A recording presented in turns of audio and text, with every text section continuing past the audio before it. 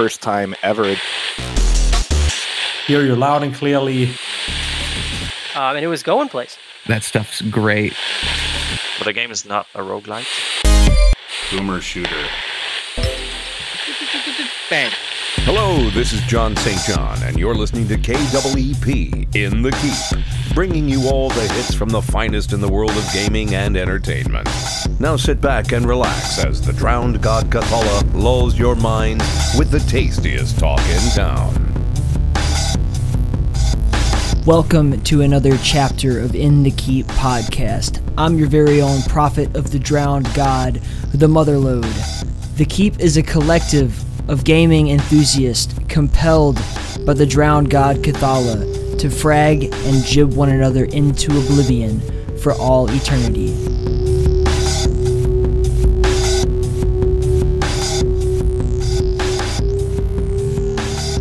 Alright, gentlemen, this is going to be fun. I'm much happier talking in this format. And I mean, we already kind of talked in the thing that will show up at Realms Deep itself about, you know, all the logistical crap that goes into making a movie like this. I mean, and we have essentially the film expert here and the subject matter expert on first-person shooters, as you said. You even wrote a book, you said, about it, David?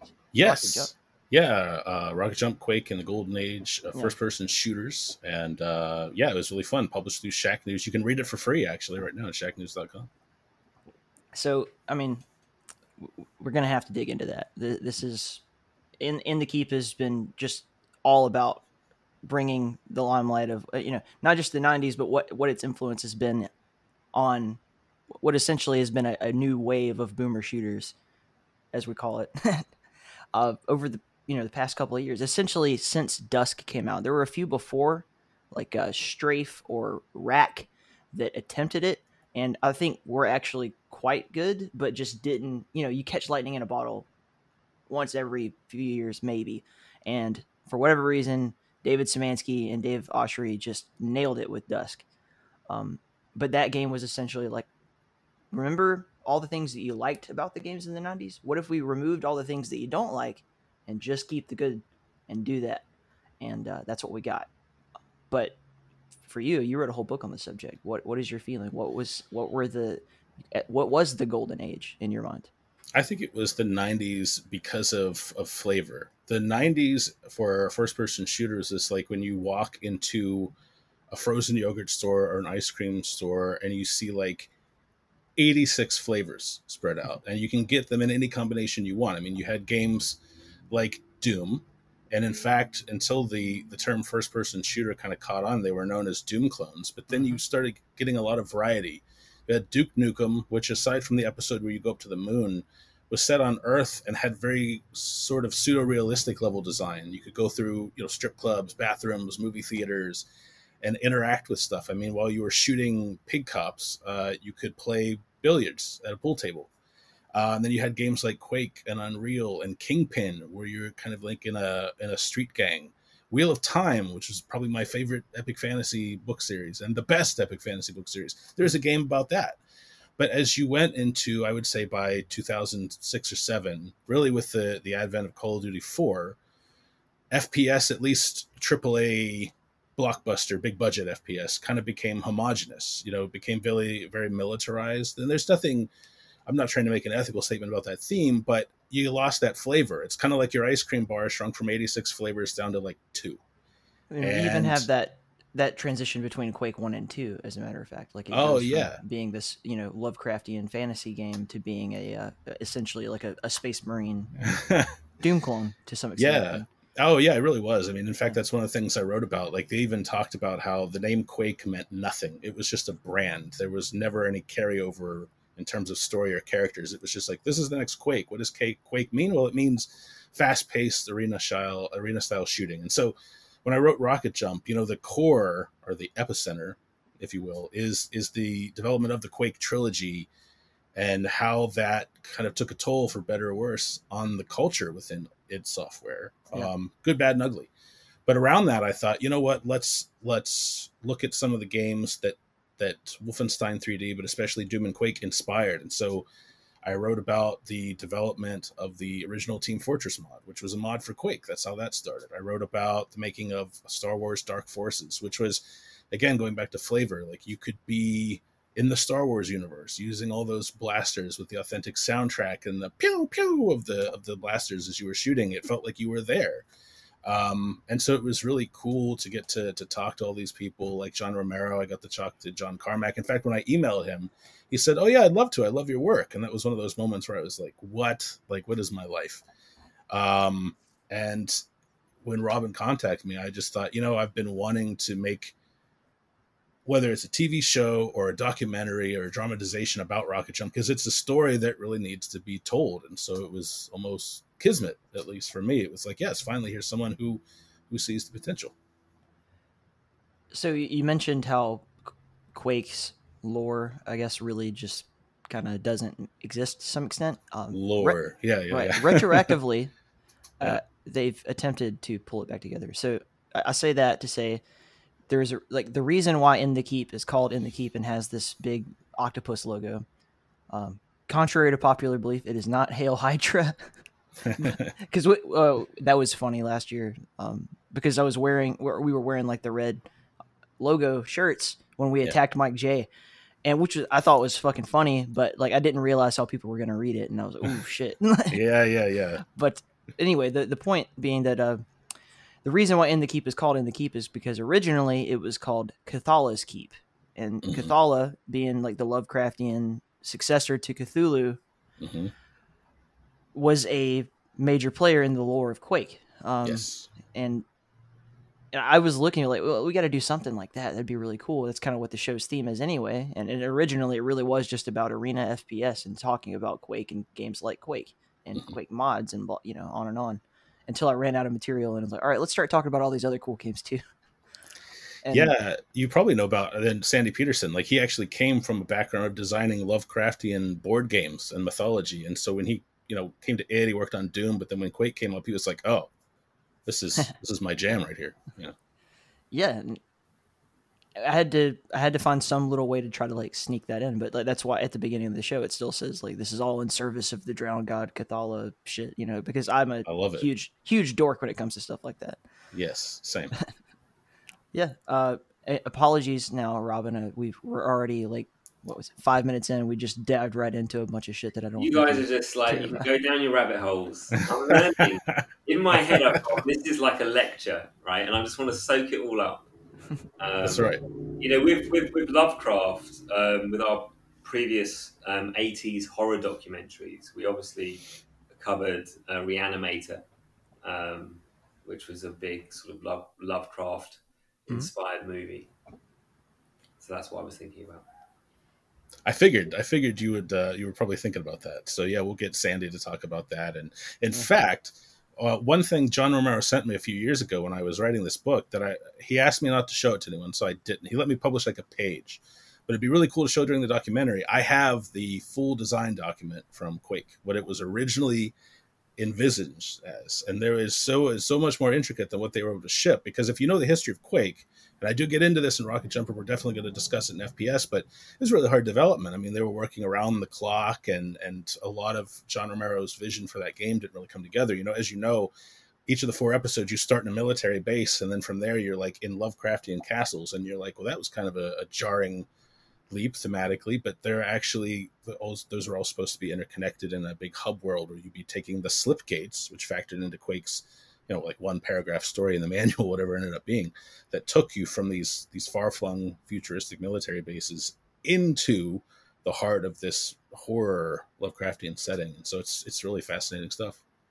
It's absolutely mind-blowing how, even though all of that stuff got cut and didn't really make it into the limelight, like the community, which is where I've been mainly focused on, have just taken it and run with it. And now it's very common in the Quake mapping community, which for whatever reason is like fucking huge. And I mean, probably we could get into that actually. There's a reason for it, and I think I understand why. But the community, they'll say like it's a base map or it's a castle map, or like, and that's a very just kind of common, easy thing for them to talk about. And then they understand the whole Slipgate scenario, and that we're going into different worlds. And that's kind of harkening back to. Are you guys familiar? You know who? What's his name? Weinstein, not Harvey, not Brett, his brother. Either way, he did this podcast called Portal, The Portal, and he was talking about how, like, in all fantasy, there's this concept that you, especially for children's fantasy, like Through the Looking Glass, or like The Lion, the Witch, and the Wardrobe, Harry Potter, this idea that everybody kind of harkens to that desire to kind of like escape the real world and just, walk through a threshold or a wardrobe or whatever it happens to be, and be in this fantasy. And that was I don't think it was on purpose, but it was a very easy thing for people to just kind of like accept and transition into and understand, even if they didn't fully know how to word it or where it came from. It's really about taking these concepts that are generally understood and packaging them in a way that your audience will understand. Lovecraft wrote very adult-oriented horror, obviously, but the underlying theme to all of his stories is this unseen world, and that applies to everything you described. Lion, the Witch, and the Wardrobe, Harry Potter. There's a world that kind of overlaps with ours. You just don't see it. And so it's the same sort of concept, but just packaged in a different sort of way to make it more appealing to a different audience. It's Eric Weinstein, by the way. Eric Weinstein. There we go. Yeah. The third Weinstein. Yeah. There we go. But he was like a mathematician talking about this shit. And I'm like, man, he probably understands something that I don't. Math is the universal language, even in those worlds. Yeah. And I think recently he published like his kind of theory of everything, where he's trying to like mathematically come up with an idea that sums up the universe. There's been many attempts to do that, but just people thinking on that level blow my mind. And strangely, many of them happen to also be people who like enjoy making video games for some reason. Well, John Carmack, I've thought a million times, like, why isn't this guy at NASA? Why is he making, this guy builds first person shooters by day, or he did during his time at id, and then he'd go home and play with rockets. In fact, there's a great story in Rocket Jump. Sandy Peterson told me when you were walking through id's offices, you'd have to be very careful not to like accidentally trip over cans of flammable and explosive liquid that Carmack just kept lying around for whatever he was building. By the way, we need to get a hold of Eric and save him a lot of work. Somebody should already tell him that the answer to life, the universe, and everything is 42. Like, so we've already figured it out. So, man. So you want to talk about sci-fi shit? Hitchhikers was definitely not kind of in your 80s documentary. No, well, so it's called In Search of Tomorrow. So it's the poster. Oh, I'm mirrored here. Yeah, there's that poster. Okay. So it's actually the highest grossing crowdfunded documentary in history. We've got about 11,000 backers, and it's going to be amazing. But we don't cover Hitchhiker's Guide to the Galaxy. That's TV. So it's really focused on American movies from the 80s. It's funny, as I'm talking to you, I'm getting notifications because rough cuts are coming through the edit suite. Mm-hmm. And the sequences that I'm watching on the films we're covering have been like outstanding. So I'm already excited. That comes out, the film itself will be finished in December. It's going to be really interesting to see, because you can correct me. I'm sure you're far more knowledgeable about this than I am, but I always kind of felt like the 80s was like a weird, maybe that's why you're doing a doc on it, but it's not like the best time necessarily for horror movies or for anything film wise, because I feel like there was a dichotomy. There's a transition out of the 70s when directors, like big directors, like things like The Exorcist were coming out, The Shining, huge directors with giant budgets were making horror movies, and it was just an accepted thing. Even though it wasn't mainstream, it was accepted because they were doing it. In the 80s, essentially 79 Evil Dead comes out somewhere in that area. It was 80 or 81 Evil Dead. It was the 80s. Okay. Early on, Evil Dead is kind of like one of those first really big cult hits that was made on a shoestring budget. And then after that, lots of other, I think, the Texas Chainsaw Massacre in the 70s too. That was in the 70s. So the one that really broke 80s horror was probably Friday the 13th. Yeah. And so I got to spend time with the guy that created that, Sean C. Cunningham. Mm-hmm. He also did the House movies and a whole bunch of other films. but it was just fascinating. You get, I mean, the 70s was the era of the director, okay? But the 80s, there's something magical about the 80s because there just was no boundaries. It was just about excess. It was just about going all in, right? Yeah. No limits. Greed is good, and Reaganomics, and nuclear war imminent, and that filtered through to the psyche into all these facets of art. And we've kind of honed in on 80s horror and 80s sci-fi because there's so much more going on. I mean, these documentaries are hugely nostalgic. I mean, people have them just playing in the background as a comfort blanket, right? And we're going to have close to 75 contributors for the sci-fi documentary. It's going to be hugely nostalgic, but it's also this is why I love what I do, right? So we know if we get something right with one of our films, if it takes something you already know a lot about and helps you re-experiencing it in a new way, right? So what I mean by that is if I sort of extrapolate over to FPS, I want you to feel like when you first played these games. Okay, I want you to feel that sense of rush. When you finish watching this documentary, I want you to rush out and start playing old FPS games or dig out games you never played that you missed, because there's so many. Yeah. It's going to be very unusual to find someone that's played them all and knows them all. That's how we know we've done our job right. But how you win is you create an experience for the audience where they get to relive their joy for that particular title. And that's what's really special about the kind of entertainment we produce, because I think that's what we focus on. Do you cover the resurgence of Star Trek during that time period at all? No, we don't. We actually no, we do, because we cover the movies. I think there was two movies, or actually three Star Trek movies in the 80s. So we've got Walter Koenig, who was Chekhov. He's in the film. We've got the director of The Wrath of Khan, just names escapes me, in the film. We've got a whole bunch of people from Star Trek in Search of Tomorrow, but they're talking about the movies. So you've got to kind of separate that from the TV series. Yeah. But it's all very exciting. I mean, Wrath of Khan is arguably the best Star Trek movie. For me, it's not. I think First Contact is the best. Okay. But we could argue about. I went to see, just before the pandemic hit in the UK, I went to see William Shatner on stage, and his arrival on stage preceded a screening of Wrath of Khan. I think it's Nicholas Meyer who directed it. Nicholas is in our documentary, so we've already filmed that interview. It's just fascinating. And it still stands up as a great movie. And with so many iconic moments and scenes and all of that kind of stuff. But, I'm in Search of Tomorrow, because that's going to come out before FPS. That will be the best thing we've ever done. And probably the most challenging as well, because we've had to do a lot of it through the pandemic. That's a challenge we overcame.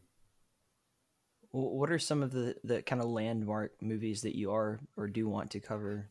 Well, this is the first major interview for Peter Weller, who obviously is RoboCop.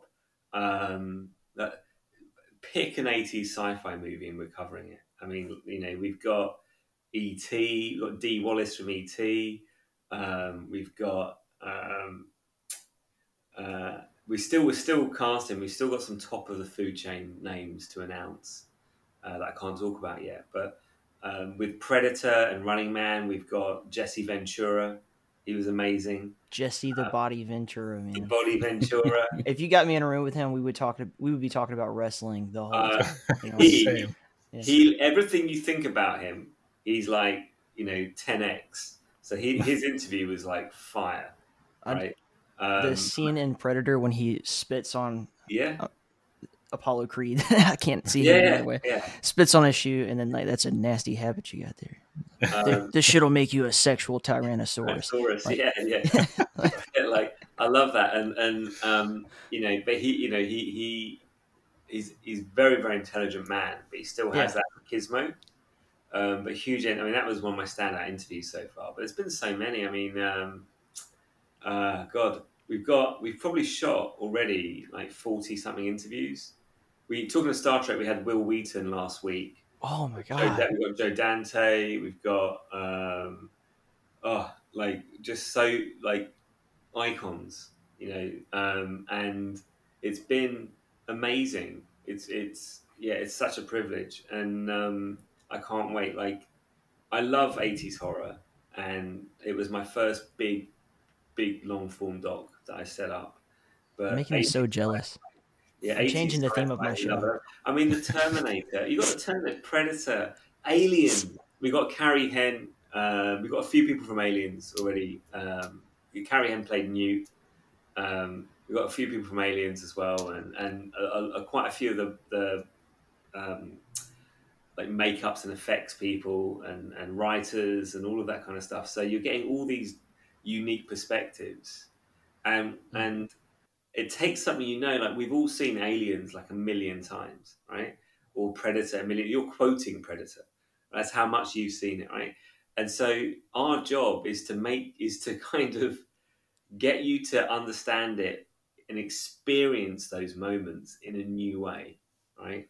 And when that happens, it's great. I look at YouTube a lot, especially when I've been, YouTube inspired my decision to go in and make a documentary about FPS, because I saw so many creators dedicating whole channels around this, and I was like, wow, this is really deep. This is, visceral memories. Yeah. And G-Man, Civi. Yeah, well, G-Man in the film, right? And there's Civi, and there's a whole bunch of people who are amazing, and that's what inspired us. But the opportunity we have is just logistical, so we're able to go out and get everyone together. These projects take a long time to put together, but ultimately it's a love letter to the genre, I can't wait. We're in the thick of it right now. We're at war in a Kickstarter. Crowdfunding is a full contact sport. Yeah. But I'm loving it, and I absolutely adore the team we have, because there's no room for weakness. You can't have a weak link with the way we operate and how we do things. And I'm just really grateful. All right, I'm about to do the mother of all transitions. I'm setting up for a 3-pointer right here. Ready? Oh, let's see it. So, 80s sci-fi and horror in general, the children of that generation grew up to make all of the games that we love from the 90s. 100%. How many references in Swish 90s games come directly from things like The Evil Dead, like RoboCop, like all of that stuff? It's amazing. And I can tell you about my experience of FPS games, right? So I wouldn't classify myself as a gamer. The two eras of my life that involved gaming were when I was a kid on the 8-bit, loved it, and then I sort of got into girls and whatever else and kind of left it alone. And then in my early 20s, I think my mum bought me an Xbox, and it came packaged with Halo 2. And I played Halo 2, and I was like, this is the most amazing cinematic experience I've ever had. Like, it blew my mind. And that game the Halo franchise has so many references to Aliens, to other films. It's insane. And everything is a remix. So as we progress in the future, all these great ideas and iconography will get reversioned. It was, so it's weird now, because when I rewatched Aliens recently, and it reminds me of Halo. So the whole thing goes full circle, and I love it. And that's what great ideas, should become. They should be immortal. They should constantly be, reborn in new properties. Yeah. It's really cool how, as you said, like things get remixed, and we've talked about this on the show, like probably ad nauseum, but I never really get tired of it, is how these things come in waves. So in the 90s, and David, I'm sure you can talk about this a lot. We have like very distinct sort of graduating styles, and an increasing complexity in what can be done with the growing technology. So you start off with games like Doom, and then you Quake, and that becomes like now we have 3D worlds, like for real, and then we have this transition into like the immersive sim sort of stuff. You have Thief, you have your Deus Ex, all of that, and right now in the retro shooter community, same thing is happening. Like history is literally repeating itself. Where we started off, we had something like Dusk, which is a direct homage to Doom, Quake, that kind of thing, and then and just to keep it on, just talking about New Blood in 3D Realms. Now that we had like Ion Fury, and then now we're gonna see things like Graven or Core Decay, which are much more in that kind of immersive sim territory. It's really bizarre, but as you said, like it's just a remix of what we saw before. It's just coming in waves. It really is. I guess entertainment, popular culture in general is kind of cyclical, because now, I mean, 10 years ago, 15 years ago for sure, but maybe even 10, you wouldn't have seen a lot of game room tours or NES, Sega Genesis collector videos on YouTube. Now they're everywhere. I'm like, I want to show you my Genesis collection. I'm kind of to the point where I'm like, everybody has one. I've seen it. What else you got? And indie games have kind of done that same thing, where how did indie gaming really take off? There you go. Is that the classic? There you go, man. That's cream of the crop right there. I was oh, now he's going to go get his. I have mine over there. I'm at a disadvantage. See, this is like, we're bringing back the playground wars of my youth. My best friend and I almost split up because he was Sega and I was Nintendo. I was like, whatever, man, I've got Street Fighter 2. And then Mortal Kombat came on Genesis with the Blood Code. And I was like, all right, yeah, I need to come over and play your Sega Genesis. But, this is how indie development really started, with 8-bit style platformers. And now they're kind of moving back up into like 16 and 32-bit style.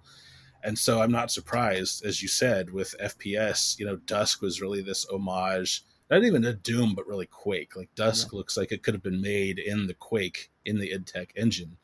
And now we're moving into the like Deus Ex style games. Well, a lot of these games are being made in the Quake engine, like Doom. Yeah, exactly. In the Quake engine. Exactly. Yeah.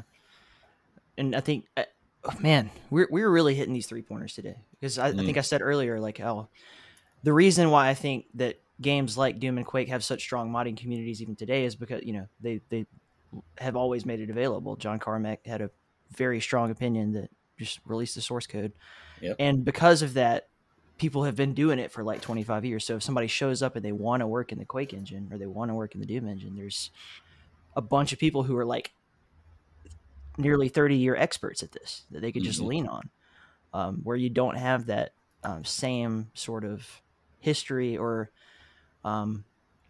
passing of the torch, generationally speaking, with a lot of these other games that weren't as widely available. Yeah, that's something actually I talked to. So near the end of Rocket Jump, I talk about how I think one of many reasons these classic FPS games that we're going to talk about in the documentary are still so popular today is because of that culture of giving, of John Carmack saying, here's the Doom source code, make what you will. I want to play what you build now.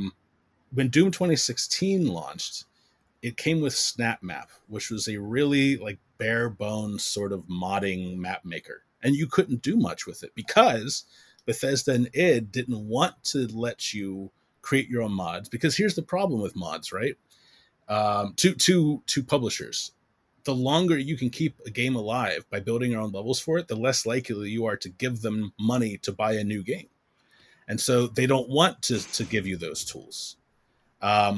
Doom and Quake especially are still going today. I especially love the Doom modding community. I consider Doom the greatest FPS of all time. Just ask Robert. I'm banging on about that at every meeting.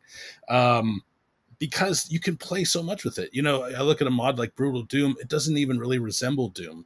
It's so different. The gameplay is so different, and yet the fundamentals are still there. And I think that's something that, like, nothing against Call of Duty, but you don't see a mod community teaming in that scene, because there isn't really any way to mod that game unless you're going to get very, very stripped down to the code in that game. Doom, you can Yeah. you could make Call of Duty and Doom right now if you wanted to, and it could play just as well. There's a huge argument back, maybe like 2 years ago within the Quake Champions community, because people like didn't understand that you could like, how are you going to make a Quake game and not let me make levels for it? That's like half the game to me is I want to make levels for it. But then you realize at some point, it's like, well, this game is so fucking high fidelity. Like, unless you've got a supercomputer in your house, you're not going to be able to do this. Like, it's not going to be as widely available anyway, even if they could accomplish that. It's true, but that something was really something fundamental, something primordial was missing from Quake Champions. It's a great Quake game. It looks like Quake. It feels like Quake. I love playing it. But another little key component, one of those little things that adds a lot, were bots. They didn't ship with bots. And I'm thinking, like, if I'm a pro player, how am I going to jump in the game and learn the maps? I don't want to learn against real humans because they're going to be just running amok all over me. I want to go in with bots, turn them way down so they just kind of stand there and drool. And then I have time to run around the maps, learn the territory, learn the weapon spawns. But that's something that the 90s FPS games, especially those bot-driven games like Quake 3 and UT, did really well. They kind of thought of everything. And then UT took it to the next level by building in mods. Like, hey, you want to play Instagib? Hey, you want to muck around with the gravity? You could do that in Quake by typing in, like, programming like commands into the console. But UT, you just click, oh, let's play with gravity here, and then go. And then it's like you're running around rocket jumping on the moon. It's awesome. It's really weird how, I think you said it a couple of minutes ago, how the perception, at least from the corporation, is that like if we allow people to mod the game, it's somehow a detriment to them. And look, I am not a millionaire CEO of some giant company who has any vested interest in this, and I'm sure they've calculated it down to the last cent. But there's a reason why people are still buying the original Doom now, and it's not because everybody just wants to play Doom. It's because, like, oh, I could use this engine to make whatever I want, and there's a fuck ton of people doing that.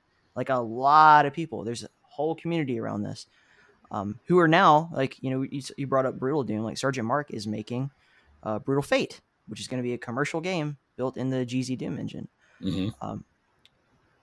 And I've been of the opinion, like, ideally, everybody has to buy the game itself to be able to take the WADs and move them over so that they can create their stuff or play the mods at all. And then B is like, why not just have id get with these people and let's just come up with a license, and then people can actually have Steam integrations and things like that with these games, because it's it's a closed garden to some extent, and I feel like they stand to make money off the modding community without interfering with it, really. Go ahead. They do. And I think you're exactly right. And I think they've realized that, because if you look at the most recent re-releases of Doom and Doom 2, especially, I think they came out like in 2019.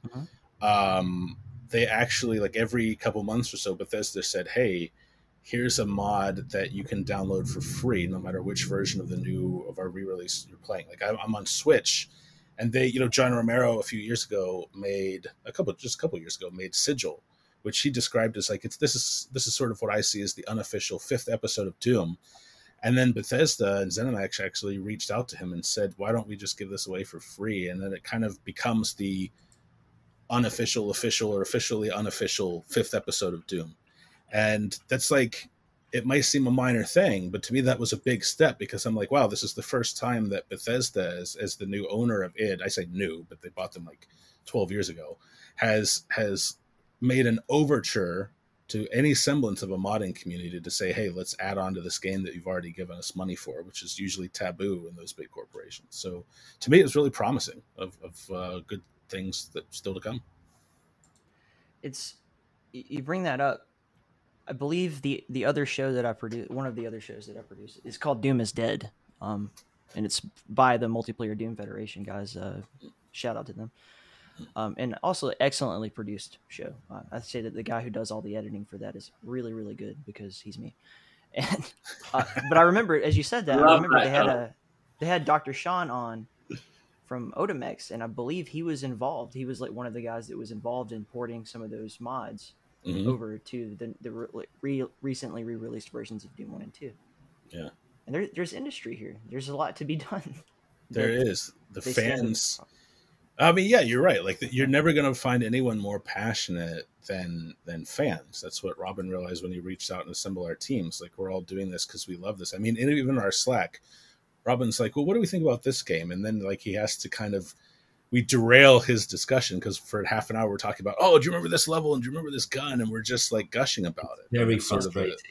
they're very frustrating for you, not for us. We're having fun. We're this is the sort of documentary we're going to make, where it's just going to be even the developers. You know, John Romero is such a passionate guy. He's a historian himself. You can ask him about any FPS, and he'll just gush about it. Not from the perspective of, man, you're talking about Duke Nukem 3D, but you were kind of competing with them. He doesn't see it like that. He's just like, this is what this game did, and oh, I wish Quake would have done this because Duke Nukem 3 did it, or it did it so much better. Like, it's just, there's this excitement. You know, developers started as fans, and there's, again, we're coming back to that cyclical nature of everything. Fans make the games, and the games make the fans. That's how it should work. Well, what would have been id without 3D Realms and Apogee, and vice versa? You know, like if they didn't, it's like having WWE without a competitor. We saw that for 15 years after WCW crashed, and it sucked. It was And bad. now that AEW's back, nobody's pulling the punches anymore. It's everybody's having to work hard. WWE is acting like they don't exist. AEW, meanwhile, is just like, we're better than the competition, and we know it, and racking up all the money in the fans. And without that, I mean, capitalism doesn't work without competition. However you feel about capitalism, nothing really works without competition. If you don't have your brother to wrestle with you when you're a kid, you know, how are you going to learn how to wrestle? Like, That's true. You're so right. I'm thinking back to body slamming my brother on our trampolines and watching him tumble through the air. You're exactly right. Yeah, That's how I yeah. became the professional wrestler I am today. So. I'm proud of you. But I mean, just in general. What's your wrestling name? What's your wrestling name? Okay, I've actually thought about this. I am Prototype because I am the blueprint of the future. Boom. There's my catchphrase. That's John Cena's original. I know, but I'm better than John Cena. I even took the Protoplex. I'm like, nah, John Cena, don't use a Protoplex. We're going to call, I don't remember what I called mine, but I had a whole character built out. I actually liked, we're going to go off, we're still on a tangent. This is like, Robin's like, this is our Slack chat room come to life right now. But I really liked I loved the Ruthless Aggression era. I'm a huge Randy Orton mark. I don't care who knows it. And someone should tell Monday Night Raw that there's competition, because even SmackDown's kicking their ass right now. But if we're talking about AEW, I've got to tell you that I worked quite closely with Chris Jericho. So we did. What does his dick taste like? You know what? I've got a random story. I ended up on a Zoom chat. Okay, it doesn't involve anything like that, but like, I ended up on a Zoom call with Peter Weller, aka RoboCop, and Chris Jericho, because Peter Weller, I was Skyping into our studio in Los Angeles, where we shoot a lot of our interviews, and those two crossed over, and that was a very bizarre moment in my life, being on a three-way chat with Peter Weller and Chris Jericho. But we did a Chris Jericho edition, a collector's edition of our In Search of Darkness Part 2, and he's in it. He is a crazy, crazy horror fan. Yeah, and knows his shit. Like, he's like really good friends with Eli Roth too. Yeah, like he is on point. Like, I mean, I wasn't that familiar with him as a sports entertainer, right? But like legit expert level on 80s horror and charismatic as hell. He was wonderful. Yeah.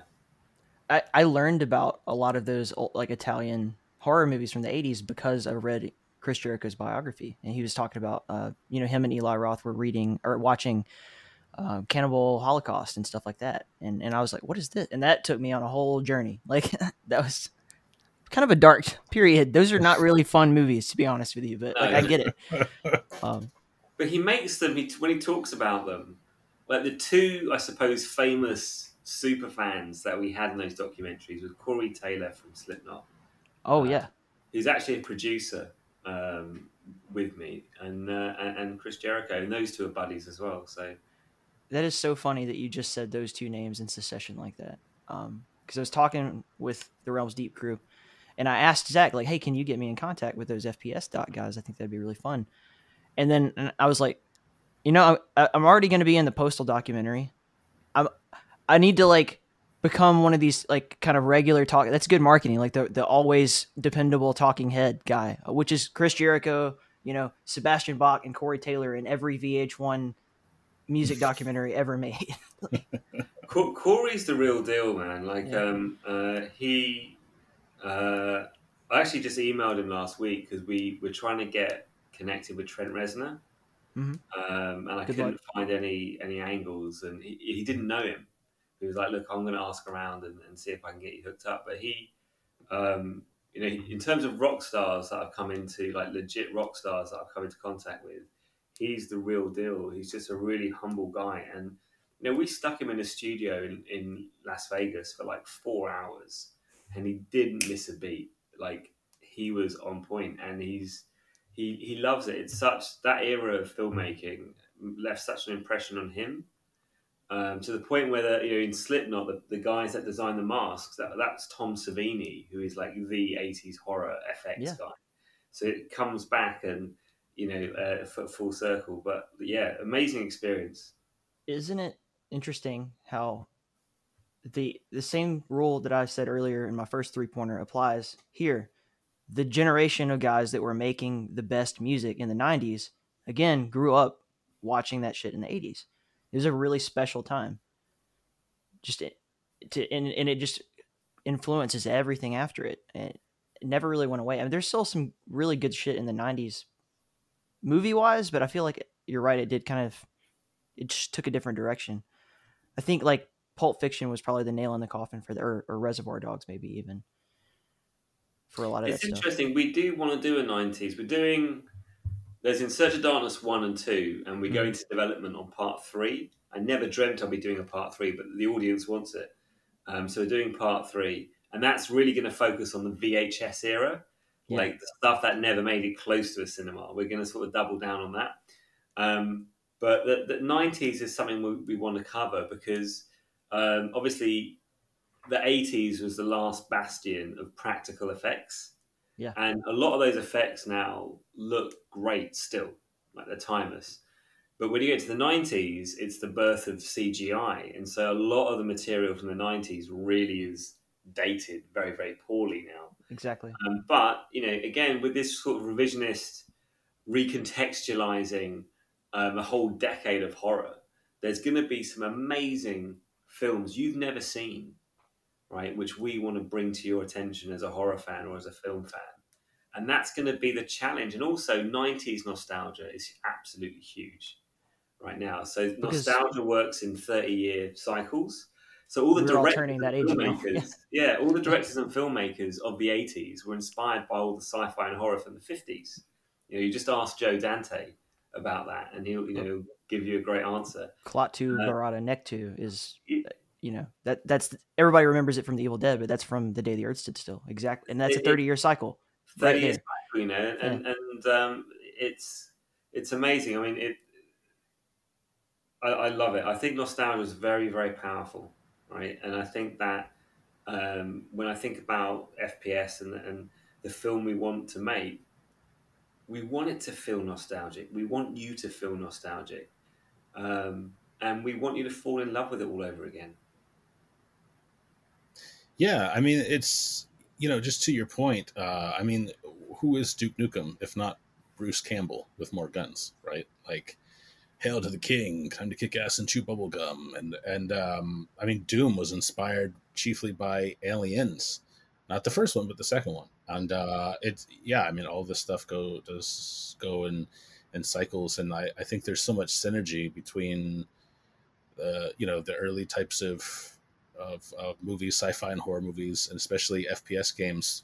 And just speaking to the timelessness of it, taking it back to Doom, as I always do, I was helping my fellow producer Richard Moss get some capture footage earlier this week, and for the first time I played the Aliens Total Conversion for Doom, which had been out since I was 11, 12 years old and played this game, but I'd never gotten to play it because I didn't really have access to the internet until like a couple years later.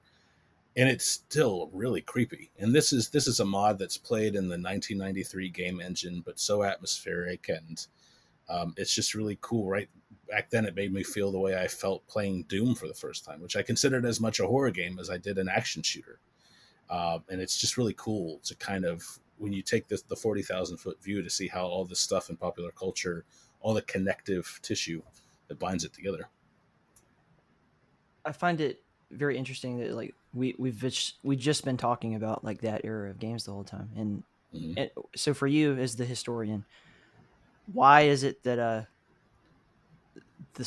the later things, and especially the modern stuff, isn't hitting as hard? And I don't think we're going to be talking about a lot of these games in the same way that are currently coming out in 30 years, the same way that we're talking about Doom. And we'll probably still be talking about Doom. We'll probably still be talking about Quake.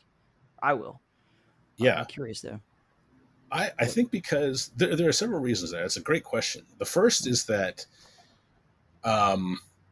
id released Doom in 93, Doom 2 a year later, and then Final Doom came out in 96 as a fan package, and then Doom went moribund until 2004, where Doom 3 was kind of divisive. I really liked it, but I'm a horror buff as well.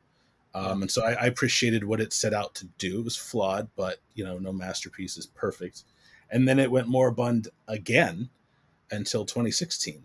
Call of Duty, there's a new one every year. I could not tell you off the top of my head the Call of Duty from 3, 4, 5 years ago. I can't keep track of them. And I think that's one reason why Activision doesn't want you to get too attached to any one Call of Duty. They want you to play this one until the next one comes out, and then they want your $60 for that one. And I'm not knocking that franchise, but it's really hard to get attached to individual games when you are oversaturating your own market with them. Nintendo does this too. There's not a new Mario game every year. If there was, we would get tired of Mario. We'd get tired of Zelda. That is why Doom is still special, because every now and then, there are people like me who are always playing it. I play Doom at least once a year because it's just fun to relax with now. But every now and then, John Romero will come back and make an unofficial map pack for it. And that, boom, it's back in the news. Or a modder like Sergeant Mark IV will come around and do something with like Brutal Doom, and boom, it's back in the news.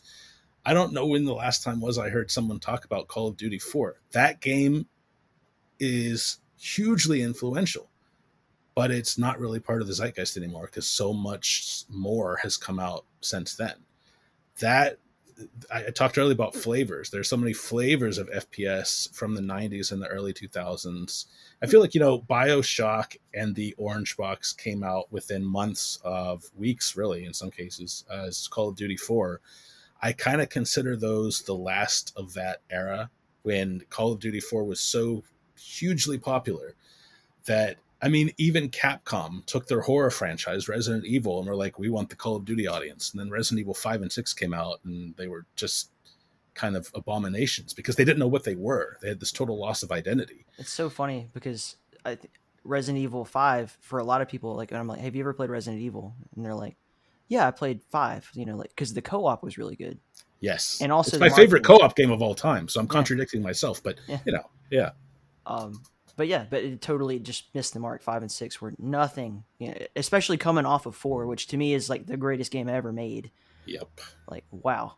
And that's the thing, right? Like, with also, Robin was talking about excess earlier. Mm-hmm. The 90s FPS genre was kind of like that, but in terms of creativity rather than money. Yeah. You didn't have to sell 10 million copies just to break even. You could sell, like Doom sold, I think it took them a while to even hit 1 million, because back then the bar was so much lower. And all these other studios, what would be considered AAA studios, could make games. They could sell between 500,000 to 1 million copies and be satisfied with that, have made a profit from that, buy Ferraris from that, and it was fine. But today, like Doom, Resident Evil 6, that series tanked for a while because Resident Evil 6 only sold like 6 million copies. That was considered a failure. Yeah. And so because publishing is risk averse, you have to go with what works. And so they, soon there was no one left to really copy Call of Duty. There was just always Call of Duty. And they really didn't start to change the formula until the buy-in rate every year started to drop and drop and drop and drop. Now you have these indie FPS games like Dusk, like Ion Fury, where it's not just nostalgia that's part of it, but there's more creativity again. There's more flavor again. That's what excites me. I love those games, and it's because of the creativity. I never know what I'm going to see from one level to the next. And that's another hallmark of the 90s FPS. Like, people complain, well, Quake didn't have a story. My answer is, who cares? The levels were the stories. The exploration and the encounters, those were the stories. It was non-authorial storytelling. It was the story was your experience playing the game, your experience with 3 of your buddies on the couch next to you in your dorm room playing Halo 2 all night in deathmatch, and your crazy kills with the laser sword. Those are the stories. That was the fun. But you can't really have that now unless you're turning to indie games. I mean, even a few years ago, Microsoft announced that they were taking split screen out of Halo 5, I think, and the community was just like, come on, that's been there since the beginning. What are you going to, no split screen? I can't play with my kids. I can't play with my friends. That's how we played it. That's how we played it when I was in college or whatever. All you got to do is just go buy another PlayStation and another TV. That's what they want you to do. And another copy of the game and another Xbox Live subscription. And it just adds up. It's excess that doesn't work in favor of the fans. And that's when it gets troubling for me. Absolutely. I mean, that's why I'm so staunch about the indie stuff. Like, that's all this podcast really has been about, is let's talk about the people who are doing this, because I think they're smarter than they realize. And many of them are just kind of like, they're just doing it out of necessity. Like, this is just what I have to do to be a game developer. But it's like, no, your return on investment is going to be much bigger than another project if you can market it effectively, your return on investment's way higher because you're not investing anything in the beginning. It's barely it's costing you your time. Right. And if you have a Patreon or a Kickstarter or something like what you guys are doing, it's not your 50 grand, you're not going to die because your investors are going to come at you with a torch and a pitchfork or whatever. Like, it's a much easier way to kind of do it. In my case, the same thing. I'm not putting any money into our games other than just paying the developers. That's it. It's all There's about. There's something to be said about crowdfunding. That's very unique because I don't look at our backers as investors, because it's not equity crowdfunding; it's rewards-based crowdfunding. But I think that having backers makes you accountable. It has to make you accountable, and it's like the group kinetic energy drives the project forward. So, we have a synopsis internally, we have a proposition on Kickstarter, all of those kind of things. That 100% is going to develop and iterate via our backer base, because we will go to them and say, hey, what do you think about this? What do you think about that? It will make its way into how we develop the experience for that group of people.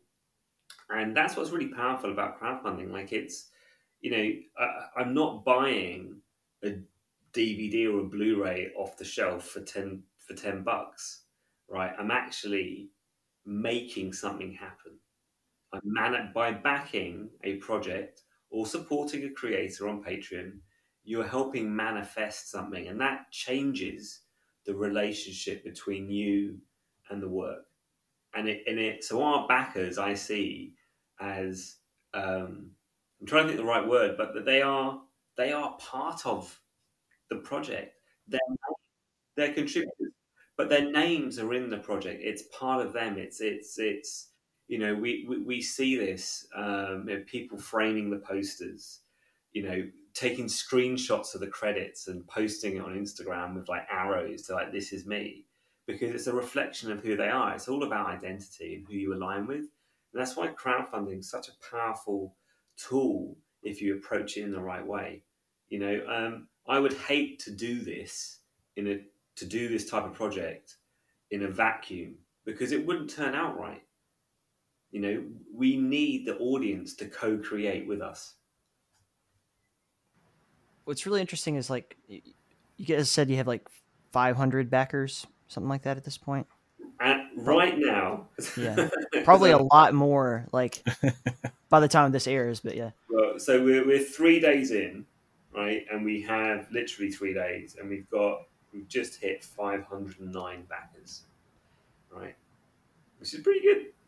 But let's do the math here. Think about how much money we're talking about and how many people that is. That's how much those people care and can't afford to help. That's insane. So as of right now, where are we? The 2nd of July, we've raised £42,319, which is about $55,000, which is really good.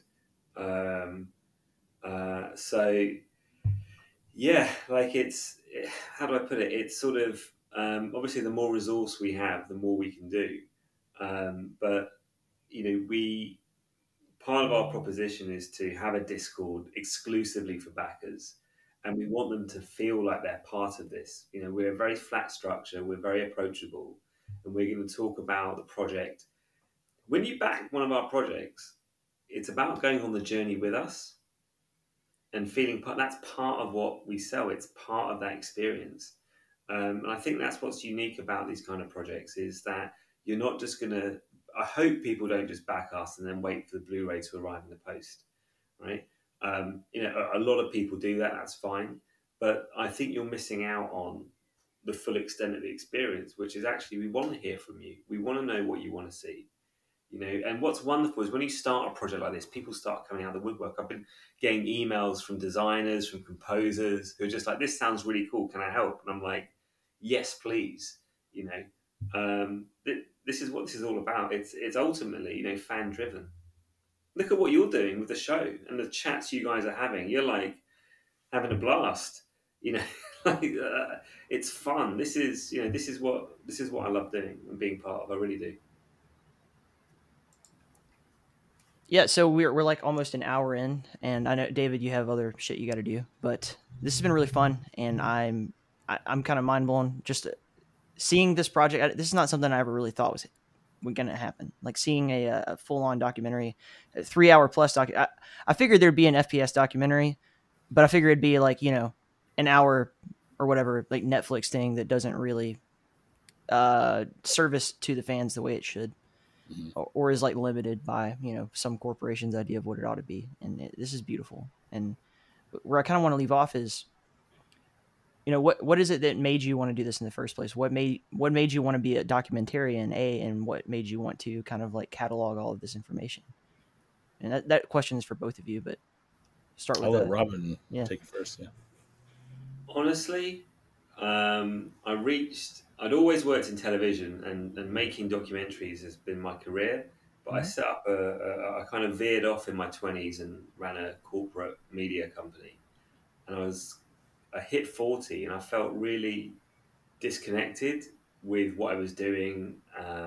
And basically I was like, look, I want to work on something I really care about. The first documentary I produced with this group Creative EC was about 80s action movies called In Search of the Last Action Heroes. And I remember the first day of putting that together and I was like, man, I'm loving my life. This is so much fun. And it just snowballed. And, there's no rules. We got no rules. We're not beholden to anybody apart from our backers. So we can make these films as long as we want. We don't care. Like, we want to indulge kind of super fans. And because I only work on stuff that I care about, going back to what I said earlier, Halo 2, the whole Halo franchise for me is something that had a profound effect. I'm not a gamer. I've got that terrible issue of being not very good and competitive. So actually playing FPS games is a hugely frustrating experience for me personally. But just the visceral experience, the world building, the characters, I remember my heart beating playing this game, and sweating and the adrenaline. I'm like, wow, it blew my mind. And that's what prompted me to look into producing an FPS documentary, because there's so much there. It's got all the drama, it's got the imagery, the iconography, the characters. It's up there with movies. It's probably more immersive than movies. And you've probably spent more time in that environment than you have watching movies. And the way we covered movies, we did it right. And I want to see that for gaming. And I think that FPS is the perfect genre to do that with. And it's really exciting. And I'm so hyped. And just being on this show now, chatting to you about it, like I feel so grateful because I'm having such a blast. It's definitely like, remove the word shooter from it even, but just the first person experience in gaming. I mean, when that first happened, that is as close to true immersion as we get until they figure out VR technology and make But it it's like mad, right? I remember playing for hours and then closing my eyes, and I'd close my eyes and I'd still see the reticle, and Yeah. like it would be imprinted on my mind. I had a girlfriend I had at the time used to get really cross with me for playing Halo 2 for hours and ignoring her. And it was, there's nothing like it, and I look at it as high. The way that people look at cinema, and they put that on a pedestal as an experience, as art, right? Without sort of getting fancy, I think that gaming, full stop, should be elevated, and that's how we're looking at FPS. We're looking at master craftspeople that have put this together, made their imaginations real. That's mind blowing to me. I love it. I think gaming, part of what makes it special anyway, is the fact that it is the coming together of many, many different art forms. It's not just what you're playing. It's like the artwork, the music, the cinematic experience, there's voice, there's actors involved in many of these things.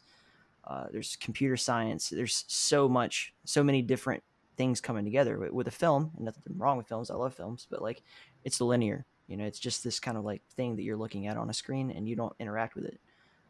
So the interactability of games is also, it just makes you feel more connected to it.